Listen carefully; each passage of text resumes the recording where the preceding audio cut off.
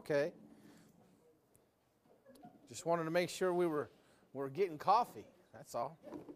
I don't want you to fall asleep. You've all been working all day. So, all right, let's go ahead and let's get this thing kicked off. Brother Bowman, why don't you pray for us tonight, brother? Thank you. Father, we ask that you just meet with us here tonight. Amen. Lord, just pray to be with Brother Joe and Pastor as he comes later. Lord, that they would give us the words from your Bible, Lord, that you want us to hear. I pray that we would receive it, and that, Lord, we would be able to further our service for you, Lord, in this world. Lord, we just thank you for the time that we're able to come and do this, and a place to come and have this class. Lord, we love you. So in Jesus' name we pray. Amen. I do hate to break it to you. Pastor just left here like probably 30 minutes ago, and so he won't be back tonight, so you'll have to endure with me. We'll probably go for about an hour and a half or so and open it up for some questions. You're like, that's it, I'm leaving. Hey, I don't blame you. I don't blame you. I don't know if I would take time to listen to me either. So, yeah, maybe you should do that again. Run it. He would have prayed differently if he knew.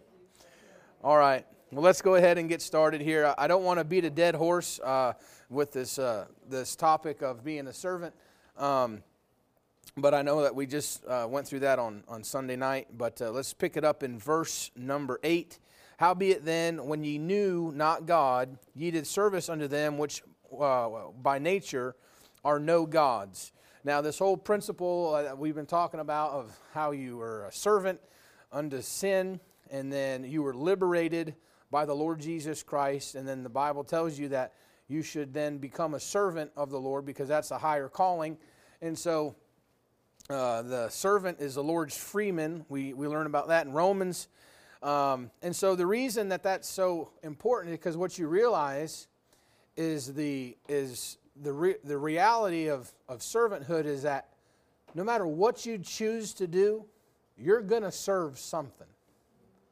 That's what he's trying to get across. No matter what you choose to do, you are going to be a servant of someone or something. All right? He says here that when you were, before you knew God, that you did service unto them. If you talk to the average lost person, or atheist or somebody like that, you say, oh, well, who do you worship? And like, I don't worship anybody. What are you talking about? I don't go to church. I don't believe in God. I don't read the Bible. I'm not worshiping anybody. You know what the truth of the matter is? They're worshiping something. Yeah. They're serving something, right? Take your Bibles and go to Romans chapter 6. There's a very important concept you need to understand about you is that you are a created being, and you were created with a natural void in you to serve something.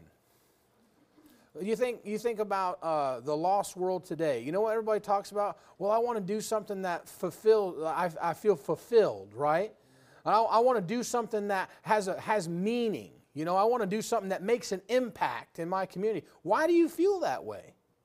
You mean that you got a void where you want to contribute? You have a void where you feel like you need to be of service to somebody? That you need to make an impact in your community? You need to make your mark on the world? Why do you have an innate need to serve or to provide something to some group of people that's of value? It's in you.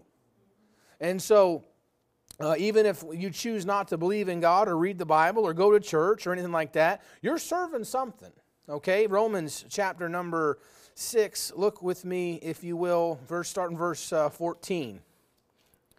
Start in verse 12.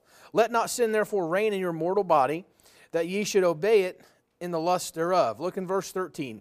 Neither yield ye your members as instruments of unrighteousness unto sin, but yield yourselves unto God as those that are alive from the dead, and your members as instruments of righteousness unto God.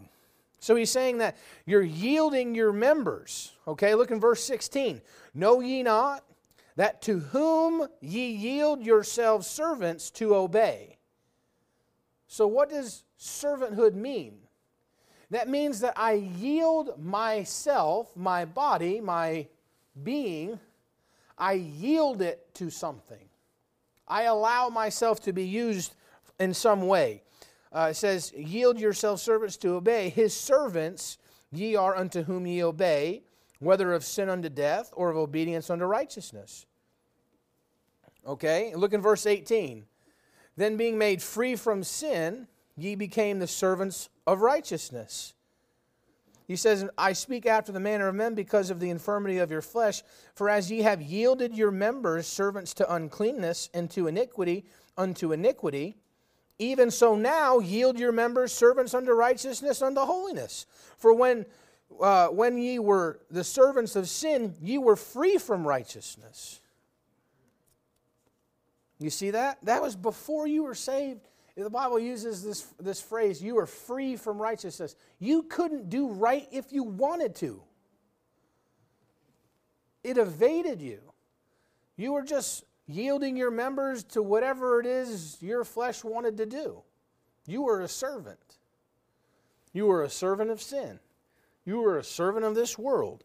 It's whoever you yield yourself members to. Now, service to the Lord has been illustrated by many preachers and many teachers to be simply this. It's just as if you were a glove in a shop. Now, I don't know. I know some of you in here are mechanically inclined, and you work with your hands and that kind of thing. And I know this. I've worked with my hands for a long time. And when things are hard on your hands, you know what you do? You put a glove on. Right? You put gloves on. It's like the illustration is you know, you're a mechanic doing an oil change or something like that. You ever been to like one of these Valvoline places or something like that where they have the guy in the pit underneath, and every now and again he comes up for air, and you see he's got this big mask on. He's got these gloves that go up to his armpits, you know, and he's walking around like this. He looks like a monster, and he's just covered in oil, right? Well, here's the thing. You know what the Lord wants? He wants to use your body. He wants to be able to put his hand in you like a glove and move you around, and as he moves, you move.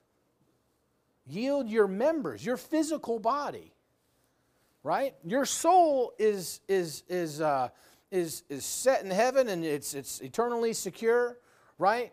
But the one thing that the Holy Spirit has taken up residency inside of your body, you should yield yourself control to the Holy Spirit. What? Your physical members. What you do in the flesh should be in service to the Lord Jesus Christ. Just because that's what being a servant is. I yield my members to you. Okay, back in our text here, verse 8. Howbeit then, when ye knew not God, ye did service unto them which by nature are no gods. Now, it's important, especially as you come out of the world, you get saved, and the Lord, you know, he starts dealing with you about things and says, you know, what about this and what about this? And undoubtedly what happens is the Holy Spirit gets inside you. He starts talking, he starts moving, he starts, you know, convicting you of things, and you know, the pruning process, you know, starts to take root. And it's funny because, I don't know about you, I remember when I first, you know, got into this thing and started, you know, trying to live a Christian life, there was a certain times I'd be like, man, Lord, why are you on my back about this? You know? I had a nasty habit of, and I still have a pretty nasty habit about, I'm a kleptomaniac, I guess. You know, I told Brother Jerry, I think some of y'all heard me over in church the other day, he let me borrow a pick. We were playing. And I said, I have to confess, man, I stole that pick. And I said, if you give me a pick, I'm going to just stick that thing in my pocket, and who knows what happens to it after that. I have no idea. And so I just need to, you know, get a budget and replace people's picks. But when I graduated Bible college, we had this, you know, fun banquet, you know, at the end of it, and you know, we made this thing where we had an awards ceremony. And, you know, we just made these funny awards that matched people's personalities and that kind of thing. And I got my award, and it was the, hey, can I borrow a pen award? Because I never had a pen on me. And I'd steal your pen. I mean, you'd give me a pen, and I'd just walk out of class, put it in my pocket. I wouldn't think anything of it. And I remember I was coming home one night, and the Lord says, what's in your pocket? And I'm like, oh, it's this guy's pen, you know. He's like, and I remember, I'm like, Lord, really? Like, are you getting on me about this pen? And I remember I had to take that pen back to that brother, and I was like, listen, man, I stole your pen. I'm sorry. Lord just would not let me up off the mat on this thing, you know? But what happens is the Holy Spirit starts to, you know, tell you things. It starts to, you know, weed some things out. And it's important that there's a concept that you need to learn about, especially as you start to yield yourself to the Holy Spirit and He starts to change things and starts to do things. Take your Bibles, go to 1 Thessalonians chapter 1. A lot of people, they set themselves up for frustration and failure because they don't get this out. So what happens is they say, you know, I want to serve the Lord Jesus Christ. You know, I'm going to yield myself, you know, a servant to Him. And the Lord says, well, take this out and take this out and take this out and do this, right? Well, there's something that you need to be privy to. Look at 1 Thessalonians chapter number 1, verse number 9. For they themselves show of us what manner of entering in we had unto you, how ye turned to God from idols to serve the living and true God. Now, notice what he says back here in our verse. He says, which were by nature are no gods. Okay, by nature, they're no gods. They're idols. Okay, so they're not a god. We'll get into that here in a little bit when we talk about idols and different things like that. But he says that you need to turn to God from those things that are not gods. So what does that mean? When I start to take things out of my life as I submit myself underneath God's hand and the Holy Spirit, I need to make sure that when I take those things out, that I don't leave the void there. I got to replace it with something else. They didn't just take all the idols out and then leave nothing there. Because then there's this void. And it's this destructive void of, you know, what do I put into place? Right? So it's like before I was saved, you know, it's like, oh, well, I used to listen to rock music. I used to listen to the country music. I used to listen to all this junk, you know. Then I got saved, the Lord started, hey, what about that music, man? That doesn't edify you for me. That doesn't do nothing for you. So you turn the radio off. You don't listen to nothing. And all of a sudden your thoughts start going haywire, you know? And you're like, man, what is this? There's just this void, right? And then before you know it, you're in the grocery store and one of them old songs come on and you're, oh yeah, you know, and then before you know it, you know what happens? You swept it out, you made it clean, and then all of a sudden 7 devils are more wicked than the other when they come in. So what do? You take the music and you say, well, that's not right. So I'm turning away from those things that are no gods. But the Bible tells you in 1 Thessalonians chapter 1, verse 9, that they turn to God from idols. So what do? Well, I've got some good godly music. Why don't you start listening to that? Why don't you take that void, maybe listen to some preaching. You just can't leave a gaping hole. You got to fill it back with the right thing. Right? Well, you know, how do you spend your time? You know, what is it that the Lord says, you know, we don't need to go there anymore. It's like, you know what, maybe you got saved and you started going to church on you know, Sunday mornings, and you know, Sunday nights it was like, yeah, well, we used to, you know, go out to dinner, we used to do this, that, and the other, and the Lord says, man, church is going on. Well, if you just stop going to dinner and just stay at home, well, that wouldn't help you much. Why don't you take that thing, oh, I used to do this, well, now I'm going to replace that, I'm going to go to church. Well, Wednesday night, man, I usually get home too late, and it's really rough to get everybody together and come to Wednesday night and everything else, and, well, the Lord puts it under conviction. Well, whatever it is you're doing on Wednesday night, you got to replace that thing with the right thing. And so what happens is sometimes, you know, we start plucking all this stuff out of our lives, and then we're not careful to replace that with the right things, and it can cause some issues, and it can give you a lot of frustration, and it can really get you discouraged. And then Christian, well, I just can't do anything. Well, that's not the right attitude to have. The fact of the matter is there's plenty to do. And there's plenty of things that the world, they mimic the real thing. And what you realize is, oh, well, the Lord told me to not hang out with this person, or stop doing this, or stop talking about this. I used to have these really edgy conversations, and they're talking in the break room, and they'd be talking about certain things, and I would partake in the conversation, and right, you know what I'm talking about? I'm not just talking into this echo chamber here right now. Maybe you all are just saints in here, and you've never done that. But instead of just dropping off the face of the planet, I'm not talking to them anymore. Well, why don't you say, you know what, guys, I don't talk about that. I go to church, and Jesus Christ, He saved me, and I've been going to church now. Y'all ever go to church? What did I do? Well, I stopped the one thing that's not profitable. I replaced it with the right thing. So you got to balance that stuff. Okay, howbeit when you knew not God, ye did service unto them, which by nature are no gods. You say, well, if I started doing that, people think I'm crazy. Well, you didn't care about people thinking you were crazy when you were a servant to the stuff that wasn't a God, were you? You ever look back at some of your old pictures of how you dressed when you were in high school? Tell me you cared how much people thought about what you looked like. You know what I'm saying? You know what I'm saying? It's funny. Everybody talks about today. They're like, why do you got a mohawk and you got piercings? I don't care what people think. What? Yeah, you do. That's why you're doing that, right? And then you get saved and like, well, I don't want people to make fun of me. Well, you didn't care about people making fun of you when you had a mohawk and a bone through your nose. You know what I'm saying? It's funny how it's acceptable to be unique and out there when you're serving those things that aren't God. But then when it comes to serving God, we're all very conservative. Well, let's not go too far.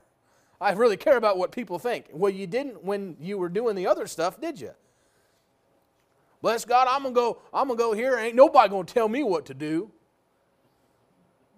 Yeah. And then you get saved and you're like, well, I wouldn't want people to think a certain way, so why not? Yeah, you got to replace it with the right thing and then let the chips fall where they may. Okay? Verse number 9. But now, after that ye have known God, or rather are known of God, how turn ye again to the weak and beggarly elements whereunto ye desire again to be in bondage?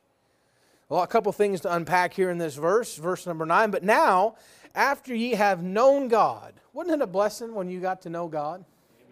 You got the introduction and you're like, oh man, you got to, meet the greatest thing ever. You ever been introduced to some, big wig or something like that?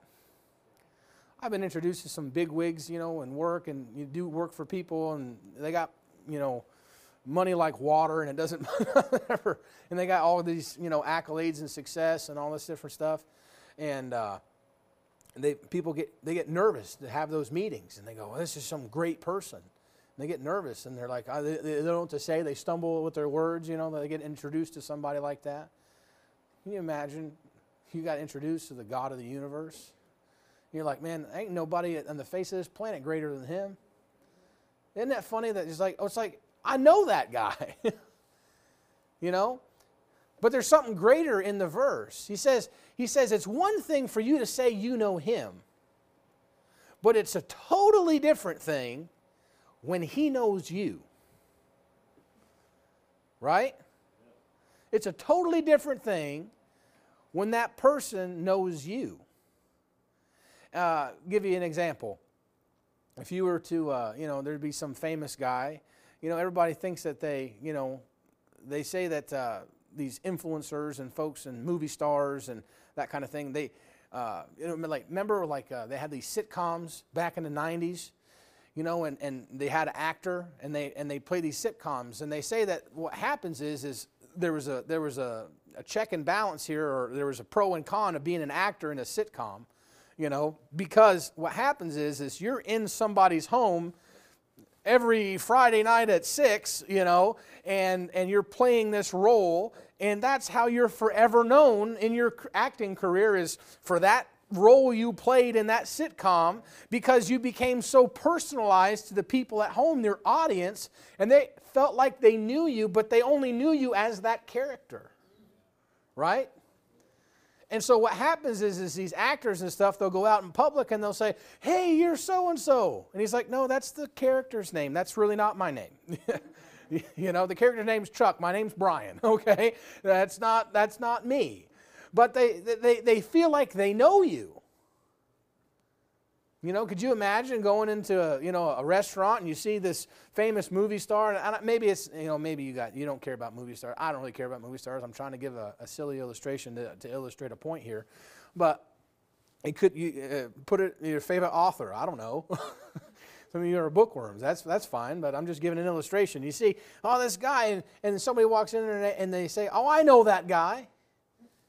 Isn't it most embarrassing when that guy's like, they're trying to remember your name? You ever been like that? You go to somebody, and you're like, oh, hey, brother, how's it going? And they're just like, hey, you. Brother, we get away with it because we can say brother or sis, you know what I'm saying? You're like, brother, it's good to see you. In the back of your mind, you're like, God, what's his name? God, who is this person? He acts like he knows me, but I do not know him, right? And you ever, be in that situation and you overcommit and you're like, man, brother, you give him a hug. You're like, we go way back and this person's like, who are you again? And you're like, that's kind of embarrassing.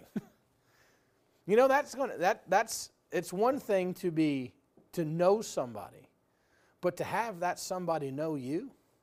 If you were to walk into that restaurant and that movie star says, hey man, look at you over there. Out of all the people sitting in there, this famous person looks at you and says, hey, I know that guy. You're like kind of feeling a little bit like, yeah, he knows me. I know him. Go way back. Went to high school together. We go way back. We're besties, You walk in and that person that everybody's looking up to, and there's all these people thronging around them, and that person goes and picks you out of the crowd and says, hey, you come here. That's really where it's at. Take your Bibles and go to Matthew chapter 7. There's a lot of people going to be real disappointed someday. Because, man, they think that they know God. And if you ask them, they say, oh, yeah, I know God. Are you saved? Oh, yeah, I'm saved.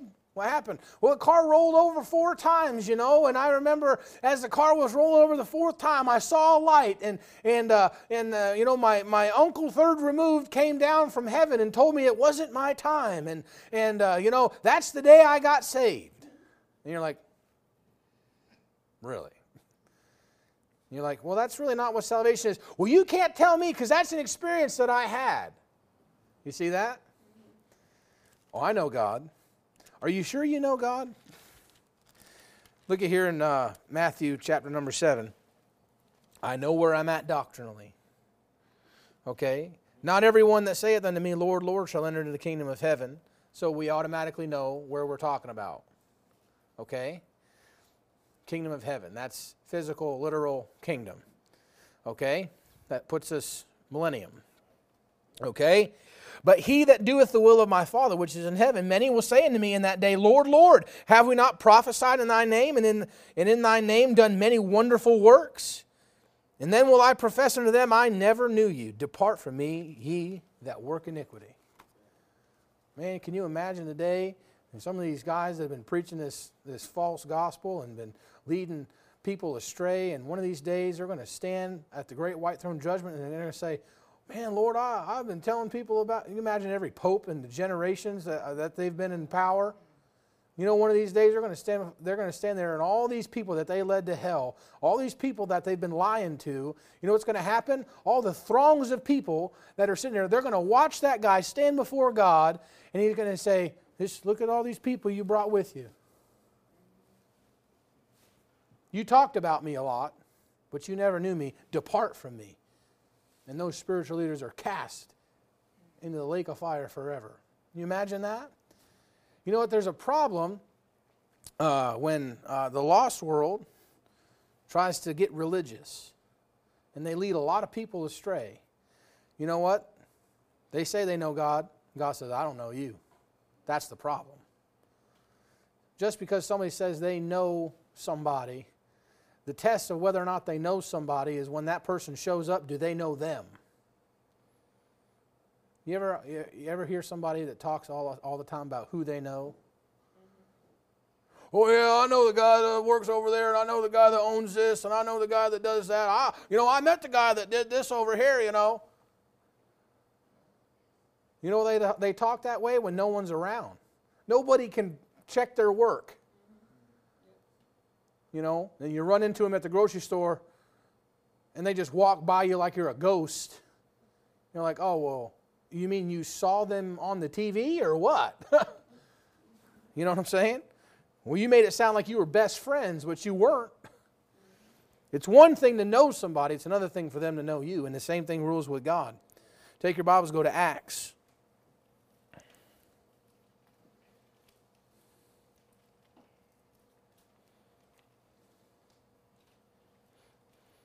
Book of Acts, chapter number 8.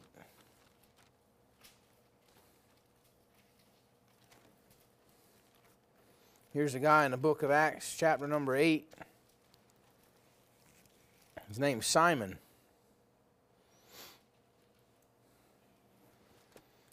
He sees some things. Look in verse number 9. But there was a certain man called Simon, which before time, in the same city, used sorcery to bewitch the people of Samaria, giving out that himself was some great one. Look at me, how great I am. Look what I can do. Look what I can do. Look what I can do. Great ability to speak, a great ability to preach. Didn't really have much to say, but he had some sorcery. He had some bells and whistles that got people to think he was something great. To whom they all gave heed. He had built a crowd, from the least to the greatest. It wasn't just the peasants or the uneducated people. It was the pronounced people. It was the folks that had great reputation, the least to the greatest. They all listened to him, saying, this man is the great power of God. He has power with God. I get nervous when people talk about that. I had a guy one time, gave me a pen. And it said, the man of God. And I was like, man, I don't want that pen. I don't want that stinking pen. You take that pen, you be the man of God. Right? Jim Lentz tells a story. Dr. Lentz tells a story. He says he was going up, and some old preacher came up to him and put his arm around him, and he says, you follow me, boy, and I'll make you a man of God. And he says, I don't want to be a man of God. He says, I want to be God's man. There's two different things. A lot of people, they chase that. He has great power with God. Why? Because of how he speaks. You ever listen to Hitler speak? You want to talk about captivating. You want to talk about a true believer. You want to talk about somebody that could really rally you up, boy. Did he have power with God? I'll let you make that judgment call. To whom they all gave heed, from the least to the greatest, saying, this man is the great power of God. And to him they had regard, because that of a long time he had bewitched them with sorceries. But when they believed Philip preaching these things concerning the kingdom of God in the name of Jesus Christ, they were baptized, both men and women. And Simon himself believed also. When he was baptized, he continued with Philip and wondered, beholding the miracles and signs which were done. It's funny how those that pretend, when they get around those that really can do it, and they really do have the touch of God, they scratch their heads and they go, how in the world are you doing that? That happens in churches. Yeah, you go to a church, you just take our church for instance. Say, we got visitors almost every Sunday. We got young people and older people and middle-aged people, all these different kinds of people, and they say, oh yeah, well, what young adults class do you have?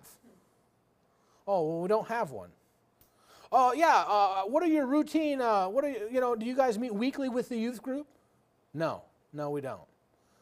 You must run buses because look at all the little ones you have here on Patch on Wednesday night. And look at all the little ones in your Sunday school classes. Surely you run buses. Nope, don't do that either. And they sit back and they go, what in the world is going on here? Oh, you mean you've implemented every ministry and every outreach and every program and every this, that, and the other that you can do to try to market your church and it's not working?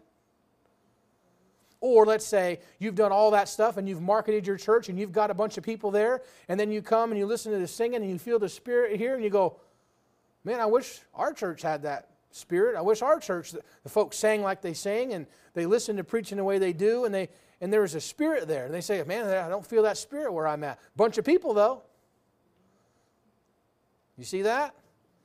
And they look back and they look at Philip and they go, how are you doing that? Oh, you mean the power of God wasn't what you thought it was? It didn't come the way you thought it did.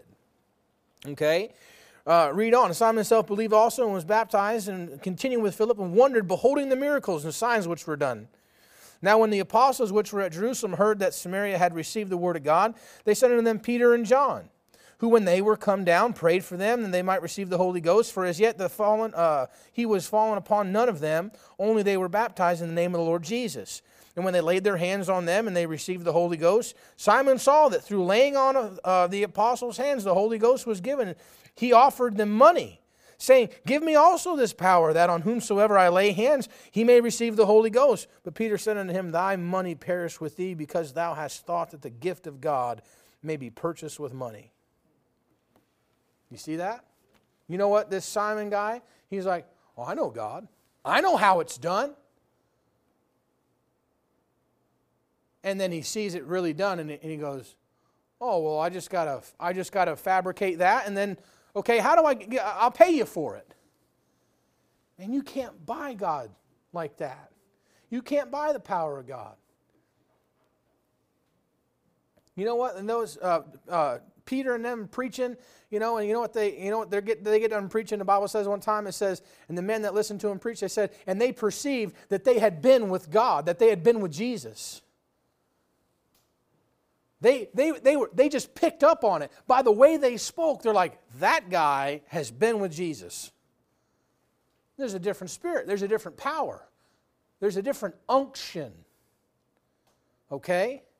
And so, it's one thing to say that you know God, but it's another thing for Him to know you and to bear witness when you speak and anoint your efforts with His power. It's a whole other thing. You live in a world today where everybody thinks they got a corner of the market with some kind of spirituality or some kind of insight because they Googled something. They think they know it. And you got Christians running to lost people to get insight on the Bible. Unbelievable. You mean to tell me you can come to the Bible with some intellectual gobbledygook and fool Christians? Yeah. You want to know why? Christians, a lot of them have never even seen the hand of God. They may be saved. Simon, the Bible says that he believed. And the criticism of Simon wasn't that he was necessarily unsaved. Peter said, you're in the gall of bitterness. You're bitter.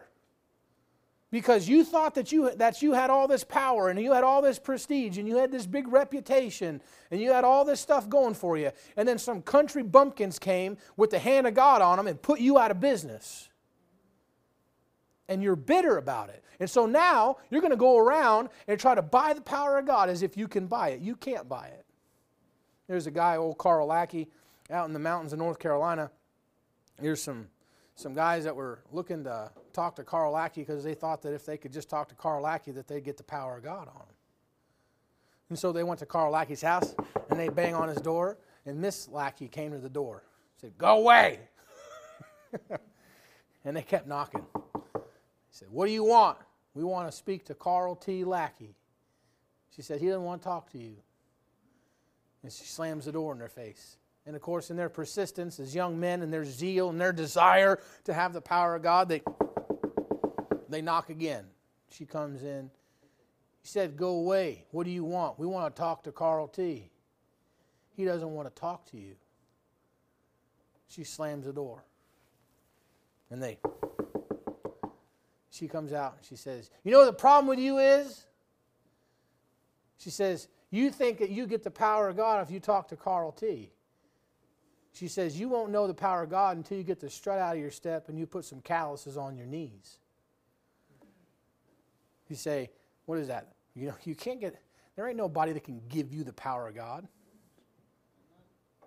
There ain't no Bible school that'll give you the power of God. There ain't no preacher that can give you the power of God. There ain't nothing give you the power of God. God either gives it to you or He doesn't. Period. Man, I know guys I graduated school with, they go to North Carolina and they found Jim Lynch's grave and they went and laid themselves down on Jim Lynch's grave and said, God, give me the power of Jim Lynch. Yeah, man. Yeah, I'm not lying.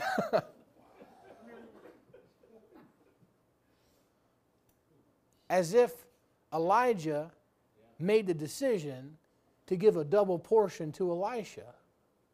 He didn't. He didn't have the ability to. The mantle floats down. He picks up the mantle and nothing happens. You mean just because you got the old man's mantle doesn't mean that you have the power? No, you don't. So when he smote the Jordan and he said, where's the Lord God of Elijah? And it wasn't Elijah's power he was searching for. It was the God of Elijah he was searching for. And then when God saw that, he got it. And it was God that gave it to him. No man can give you anything. You can't buy the power of God. You know what? A lot of churches in America, what they've fallen into the trap of is thinking that church is some kind of marketing scheme. And they've brought this worldly philosophy that we talked about the other night. They've brought the worldly philosophy of marketing into the church as if that is godly. The law of large numbers. Anybody in here ever been in sales before? If I make X amount of phone calls, I'm going to have this amount of close percentage. I'm going to make this many appointments, and out of this many appointments, I'm going to go to this many. And most of the people are going to slam the door in my face. Most people aren't going to open the door, but there's a percentage of those phone calls that I make that get me a certain amount of appointments, and out of those amount of appointments, I'll maybe close 1 or 2 clients. And so they know, because the law of averages and the law of large numbers, that you can make X amount of dollars if you put this amount of work in. That's corporate marketing. That's sales funnels. You know that if you make a certain amount of phone calls, you can sell BMWs over the phone? Do you know that? Now, some of you in here, if somebody called you and said, hey, you want to buy a BMW over the phone, you'd be like, shut your mouth. And you'd slam the phone down, right? Most logical people wouldn't do that. But you know what? There's a certain amount of phone calls that if you make them, you'll sell one. You'll sell one. You say, how do these people fall for these scams, these telemarketer scams? You want to know why? They know that there's a percentage that will give them money if they make the right amount of phone calls. And so the church has adopted it. If we can just get in front of this many people, if we can just spread this much stuff, we can just do this much stuff, we'll get this many people in, and we can do this, and we can do this. Where's God in that exactly? Right? Where is He? Oh, you thought that you could manufacture, you thought that you could purchase the power of God. You're no different than Simon. You're no different than Simon. I know guys that have put billboards out and advertised their church on a radio, advertised their church this way, that way, and they had good motives in doing it, and you know what? Not one person came to their church. And they stuck it out for 15, 20 years. And you know what? They stopped doing all that. They stopped trying to, impress their brethren by the amount of ministries that they had and the amount of doors they knocked on and the amount of, this, that, and other that they did to try to outreach and outreach and outreach and outreach and outreach. And you know what happened? The Lord started bringing people into their church. That's how it's done. The Bible says that He will build His church. Not you. And not me. You know what our responsibility is? to do what God tells us to do, when God tells us to do it, with the right heart, and be ready to give an answer of the hope that lies within us with meekness and in fear. And if God calls us to do something, to do it. But most people don't want to do it that way. They want it now. Simon, they want it now. It's one thing to say you know God, but then your actions show that you don't know God. I'd rather God know me. Amen? Okay. Verse number 9, let's go a little further. It says, now known of God, or rather are known of God. It says, he's going to pose a two-part question here. How turn ye again to the weak and beggarly elements? Now remember the subject that he's addressing with the Galatians, and that is that they've turned their back on sound doctrine in the sense of salvation by grace through faith plus nothing, and they've now entertained going back to the working of the law and to circumcision as a mandatory requirement to get saved. And so he's addressing this problem. And so he's saying that, but now after ye have known God, or rather are known of God, why are you turning back to what he calls the weak and beggarly elements? Now, look at this word weak. Take your Bibles, go to Romans chapter 8. Romans chapter 8. He's referring to the weak and beggarly elements. Romans chapter 8, look in verse number 3. Again, this is why words are important. This is how you get cross-references. Verse number 3, for what the law could not do in that it was weak through the flesh, God sending his own Son in the likeness of sinful flesh, and for sin condemned sin in the flesh. The Bible says that the law is weak. Okay, take your Bibles, go to Hebrews chapter number 7. Hebrews chapter number 7. Hebrews chapter number 7, look in verse number 18. For there's verily a disannulling, that's a setting aside. There's a setting aside or a disannulling of the commandment going before the weakness and unprofitableness thereof. Look at what he says, he's clarifying. For the law made nothing perfect, but the bringing in of a better hope did, by the which we draw nigh to God. He's saying here that, guess what? That thing that was set aside, the law that was set aside, nailing it to his cross, taking it out of the way, the ordinances contained in the law, right? He says those things were weak in that they couldn't bring a better hope. They couldn't bring any profit. There was no getting past that. So it was weak in the sense that it couldn't deliver salvation full and free. It was always partial, right? The blood of bulls and goats cannot take away sin. And so the law was weak in that regard. And so when we, let's go back here, it says, why do you turn again to the weak and beggarly elements that are contained in the law? He says, whereunto ye desire again to be in bondage? To be in bondage. You know what? Take your Bibles and go to Hebrews chapter 2. That thing, bondage, let's get a little bit of clarity on that. A little deeper meaning, Scripture with Scripture. Hebrews chapter number 2. What is that bondage he's speaking of? Yeah, it's bondage to the law. Yeah, it's bondage to sin. But what is it really? Let's nail that thing down. Hebrews chapter 2, look in verse number 14. For as much then as the children are partakers of the flesh and blood, he also himself likewise took part of the same, that through death he might destroy him that had the power of death. That is the devil. Look at verse 15. And deliver them who through fear of death were all their lifetime subject to what? Bondage. What is bondage? The fear of death.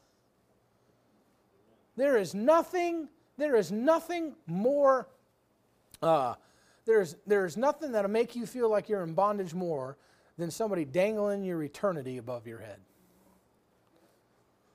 There's nothing that'll make you feel more in bondage than being scared to die. That is a tormenting thing. What happens to me when I die? You want to know what some of the most cruelest thing in the world is? is these religions that play with your eternity. By saying, if you do this and this and this and this, you might go to heaven. You know what they do? They kept you in bondage. Why? Because you're afraid to die, aren't you? You've got no certainty. You've got no knowledge of what's going to happen when you die. Listen, you don't know anything. You hope, but you don't know. Well, I've done the best I could, and what if I don't die in a state of grace? And what if I do what if I do the unpardonable sin? And what if I... You know what they do? They keep you in bondage. So what do? They tether your salvation to your works. And so the Bible tells us that those weak and beggarly elements, what is that? That you have to do something to get saved, or you have to do something to stay saved. And what is so constricting? What is the bondage? It makes you fear death. The Bible says you shouldn't fear death. You shouldn't. These things have I written unto you that believe in the name of the Son of God, that ye may know that you have eternal life. That's confidence. That's not fearful. That's like neither death, nor life, nor angels, nor principalities, nor things present, nor things to come, nor height, nor depth, nor any other creature shall be able to separate me from the love of God which is in Christ Jesus. That's not putting you in bondage. That's taking the shackles off, man. That's saying, hey, there's room to breathe now. It's okay to just live. You see that? I've given the illustration before when I was in the sheriff's department, and we were in my first few days, still in training, and you go into the control room and there's 80 bajillion switches everywhere, just little switches, and each one of them switches pops a door or slides a door or gives some kind of movement to an individual, an inmate in that block. And I remember we get in there at the beginning of my shift, and we were training on first shift, and there was a guy there named Dustin. He was my FTO, my field training officer. We got into that thing, and it was me and another young lady got hired at the same time. And he said, "Listen, this is second floor. This is where the more serious inmates are on second floor. Third floor was less stuff and ladies, and then second floor was a real deal, right? These were guys that are in there for some bad stuff." And these were guys that couldn't handle more freedom on the other floors. And he says, listen, a lot of these guys are on 23-hour lockdown. He says, if you hit one wrong button, it could cost somebody their life. Another inmate, another officer, you hit the wrong button and you pop a door when that door is not supposed to be popped, somebody can die. And at that point in time, you're like, I don't want to touch a button in this room. Right? There's no amount of money you could pay me to want to be switching switches in this room. Right? And then as soon as he did that, he put the fear in all of us. He says, but I want you to know something. There's nothing you can do in this control room that I can't fix. You want to talk about liberating. You want to talk about, he's like, listen, you know what I just did? I gave you the liberty, I gave you the freedom to try. I gave you the freedom to live. And guess what? I'm not holding life and death in your hands. You know what I'm doing? I'm giving you the freedom to make some mistakes. I'm giving you the freedom to try. And that's what the Lord does with us.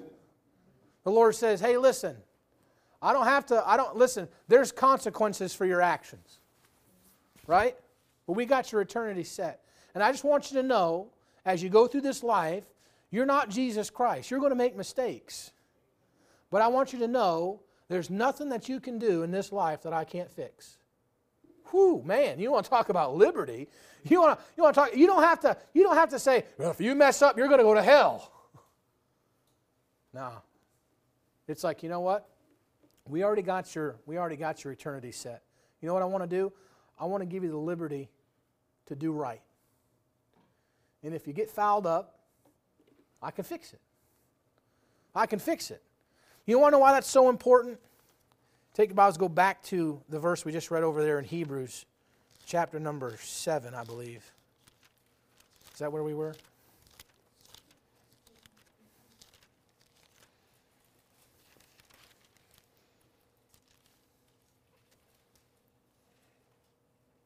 Hebrews chapter number 7, look in verse number 19. For the law made nothing perfect, but the bringing in of a better hope did. By the which we, look at what he says here, draw nigh to God. So you mean because I got my eternity set, because I'm no longer in bondage in the fear of death, what opportunity do I have? I now have the opportunity to draw nigh to God, which before I was not able to do. I was not able to draw nigh to God underneath the bondage of the law. I was walking on a skinny rail, man, to nowhere. But you know what He did? He's widened the path of my feet. And He's settled my eternity because He brought in something better. He took the law out of the way, and now I have the ability, I have the liberty to draw nigh to Him. I have the choice. I have the opportunity to draw nigh to God. Go to Matthew chapter number 15.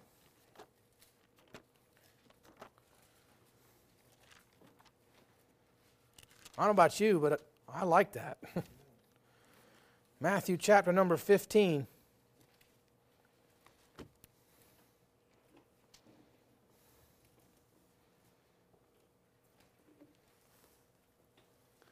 Verse number 1, Then came to Jesus scribes and Pharisees, which were of Jerusalem, saying, Why do thy disciples transgress the tradition of the elders?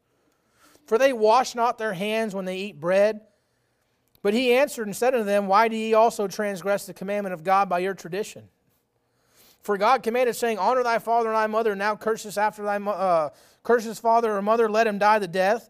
But ye say, Whosoever shall say to his father or his mother, if it is a gift by whatsoever thou mightest be profited by me, and honor not thy father or his mother, he shall be free. Thus have ye made the commandment of God of none effect by your tradition. Ye hypocrites, well did Isaiah prophecy of you, saying, These people draweth nigh unto me with their mouth, and honoreth me with their lips, but their hearts are far from me. What made them so far from God? All steeped in tradition, all steeped in the law. You know what they just did? They just talked a big game. They just knew what to say, try to impress everybody. He says, They draw nigh unto me with their mouth, and honoreth me with their lips, but their heart is far from me. But in vain they do worship me, teaching for doctrines the commandments of men. Go to Ephesians chapter 2. You see how the law is weak? And when you turn and when you allow your Christianity to be wrapped up in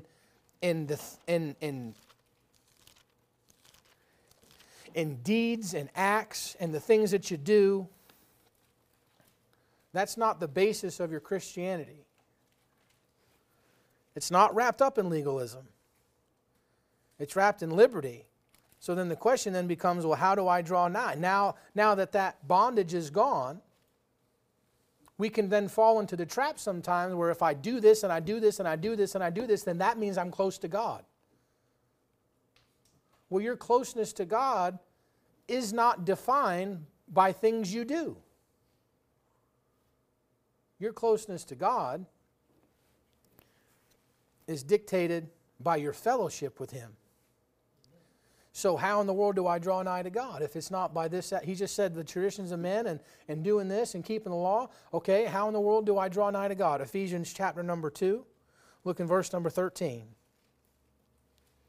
Wherefore I desire, Ephesians chapter 2, I'm in Ephesians chapter 3. Ephesians chapter 2, verse 13. But now in Christ Jesus, ye who sometimes were far off are made nigh by the blood of Jesus Christ. How about that? How do I draw nigh to God? The blood of Jesus Christ. What does He say? If we confess our sins, He's faithful and just to forgive us of our sins and to cleanse us from all unrighteousness. That's 1 John 1:9. 1 John 1:7. If we walk in the light, as He is in the light, we have fellowship one with another, and the blood of Jesus Christ, His Son, cleanseth us from all sin. How do you draw nigh to God? Well, you get saved. What happens? He broadens your path. He takes the law away. Now you have the ability to draw nigh to God. Hebrews chapter 7. Okay, I'm now saved. How do I draw nigh to God? Well, I got to do this and I got to do this. Nope, stop right there. That's the law. How do I draw nigh to God after I'm saved?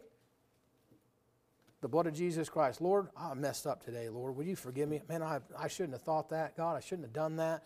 Man, Lord, I've been struggling with this for years and years. Please wash me in the blood. Forgive me of this, Lord. You know, what's that? Walking in the light as He is in the light and having fellowship one with another. What are you doing? You're drawing nigh to God. Go to James chapter 4. James chapter 4. I hope this helps. James chapter 4, start in verse 5. Well, let's go to verse 1. We won't read the whole thing, but just a couple highlights. From whence cometh wars and fightings among you? Come they not hence even of your lusts, that war in your members? Ye lust and have not, ye kill, desire to have, cannot obtain. Ye fight and war, yet ye have not because ye ask not. There's this war of your flesh inside of you, what you want to do versus what God wants you to do. Ye ask, receive not, because ye ask amiss, ye may consume upon your own. Ye adulterers and adulteresses, know ye not that friendship with the world is enmity with God? Whosoever there is a friend of this world is the enemy of God. What a harsh statement. Well, I want to draw nigh to God. Verse 5. Do you think that the Scripture saith in vain, the Spirit that dwelleth in us lusteth to envy? Whoa, door.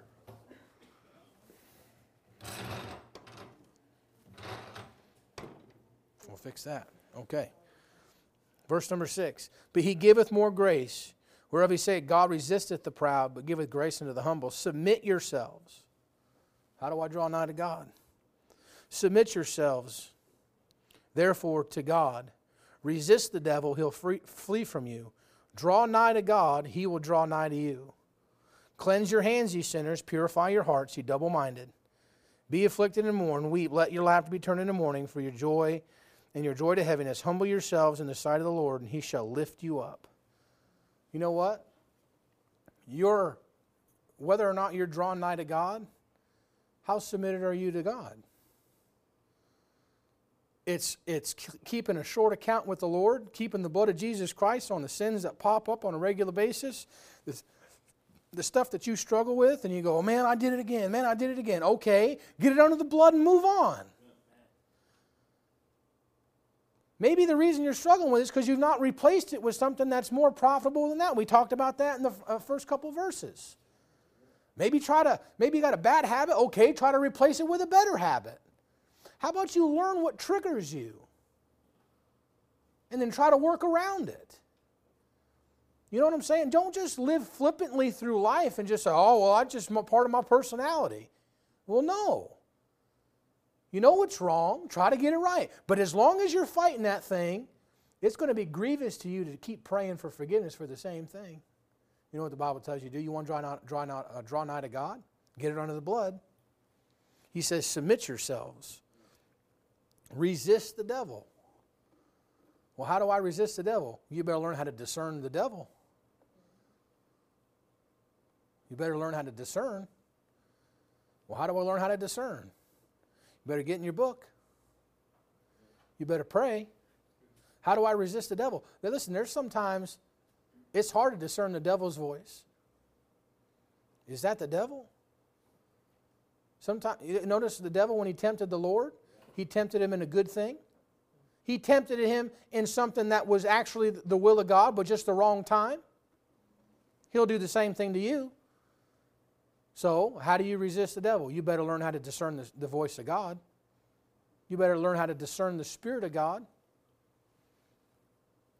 How do I draw nigh to God? Well, you got to develop a relationship with Jesus Christ. How do you develop a relationship with anybody? You submit yourself to Him. How much time do you spend with Him? You love God? How do you know if you love God? How do you know if you love anybody?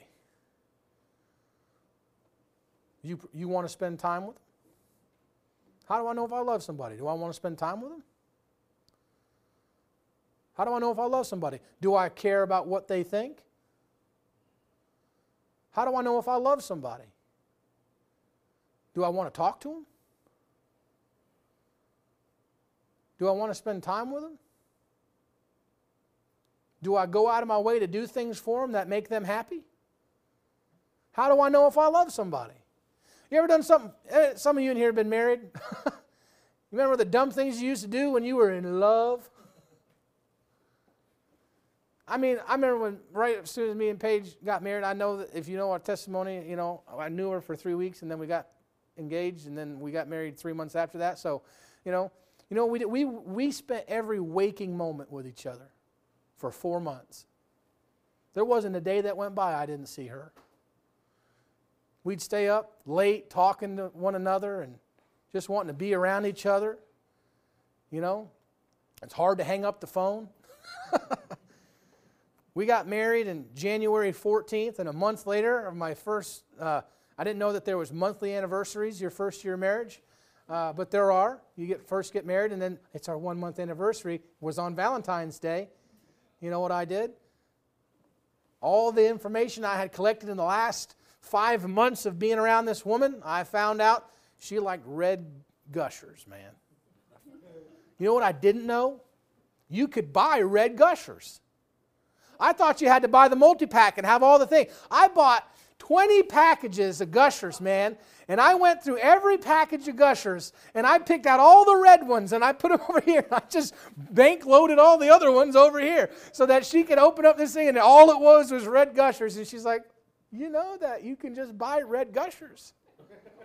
It's like, I didn't know that. You know? You do crazy things, man. You just go out of your way to try to impress them. You go out of your way to, hey, does this make you happy? You know, you want to make them happy. You know, you're married for 10 years and you're like, I really don't care. You know? No, I'm saying, how do you know you love somebody? You go out of the way to just do sweet things just to make them smile.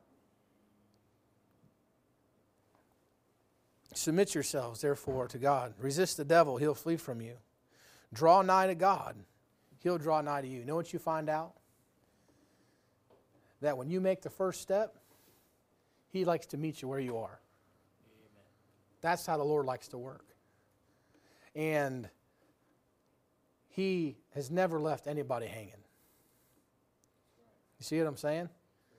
I remember my second year of Bible college, I had the opportunity to stay in a little trailer there on campus at the church, and I was able to work with Brother Johnson, a custodian, and part of my job was to vacuum the church, and part of my job was to mow the grass at the church, and I was a custodian at Bible Baptist. And I remember I was in that old little, they call it, Brother Dickman used to live there. You ever seen those old Dickman signs? They're those scripture signs. Brother Dickman made those. And so they're all over the place. They sell them through the bookstore. And so I stayed in Brother Dickman's old trailer. This little one-bedroom trailer on the back side of the church there, filled with cockroaches. I mean, just very, very small trailer, like 7-foot ceilings. I mean, it felt like you were living in a tin can. You know what I'm saying? That was a blessing of a trailer for me. You know? Because I remember I didn't know anything, and I would read these verses, and I'm like, I don't know what in the world is going on here. And I remember there's this one little chair in that little living room, and I'd get down on my knees, and I say, God, this is me trying to draw nigh to you. I don't know how to draw nigh to you, but this is me trying to draw nigh to you. Will you help me? I don't know what to do. In my mind, it was all wrapped up in stuff. You know what I found out? That right there was what God was looking for. You know? I didn't know how to put it into words. I didn't know how to articulate it. I was confused, but I just honest. I said, Lord, if there was something you could show me that would mean I would be closer, I would draw closer to you, then I would do that thing. But I don't know what that thing is. So I'm asking. You said if I draw nigh to you, then you draw nigh to me. And this is the best. I don't know how, I can't jump to heaven. I can't build a ladder to get to you. What is it? It was that submission, it was that love, and it was that communication, and it was that my desire to want to be with Him. It hasn't always been that way in my life. There's been times it's ebbed and flowed. But I've known that even when I draw away from Him, I know how to draw back to Him. And it's never going backwards like Paul was talking about these folks here in Galatians. They say, why would you want to go back to the beggarly elements? Why would you want to go back to serve? There's been times in my Christian life where I have rested on my ministries to compensate for a very weak relationship and fellowship with the Lord. And I thought that because I was doing this and I was preaching and I was doing these kinds of things, then guess what? I could skate by. Because after all, look at all that I'm doing. You see that? And there's been times the Lord says, you know you ain't right with me. And I'm in the pulpit preaching. Or I'm teaching. Or I'm witnessing to somebody, trying to lead somebody to Christ. I've led people to the Lord before and just be as miserable as you could possibly be. You want to know why? I led somebody to the Lord and I was out of fellowship with God. But I was trying to do God's service. Wasn't any closer to Him. I was just as far away from Him as I was when I started. You see that? You cannot compensate for a lack of fellowship by doing more works. He's telling you that here in verse number 9. Why would you go back to the bondage? So we'll wrap it up there right now. We can go a little further if you want to. I know I went 10 minutes over an hour, but we didn't start till 5 after, so I'm really only 5 minutes over, so not that bad. Any questions? Any questions? A lot of practical stuff in there.